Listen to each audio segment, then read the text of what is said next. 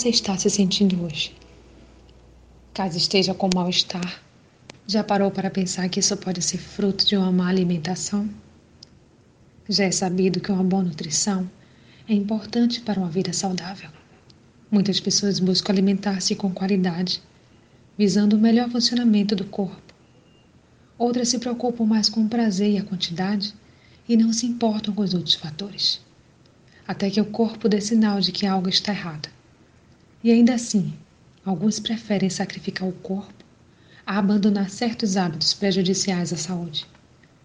Porque o beberrão e o comilão acabarão na pobreza, e a sonolência os faz vestir-se de trapos.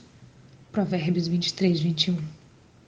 Por acaso não sabeis que quem comete glutonaria não herdará o reino de Deus? Gálatas 5:21.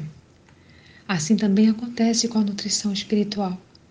Muitos buscam a boa nutrição para o espírito. Outros o alimentam muito mal. Buscando satisfazer a carne, se esquecem de alimentar o espírito.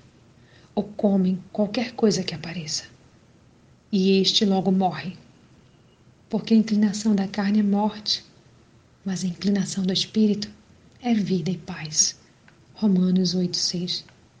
Se você come de tudo e não encontra satisfação, pense nisso.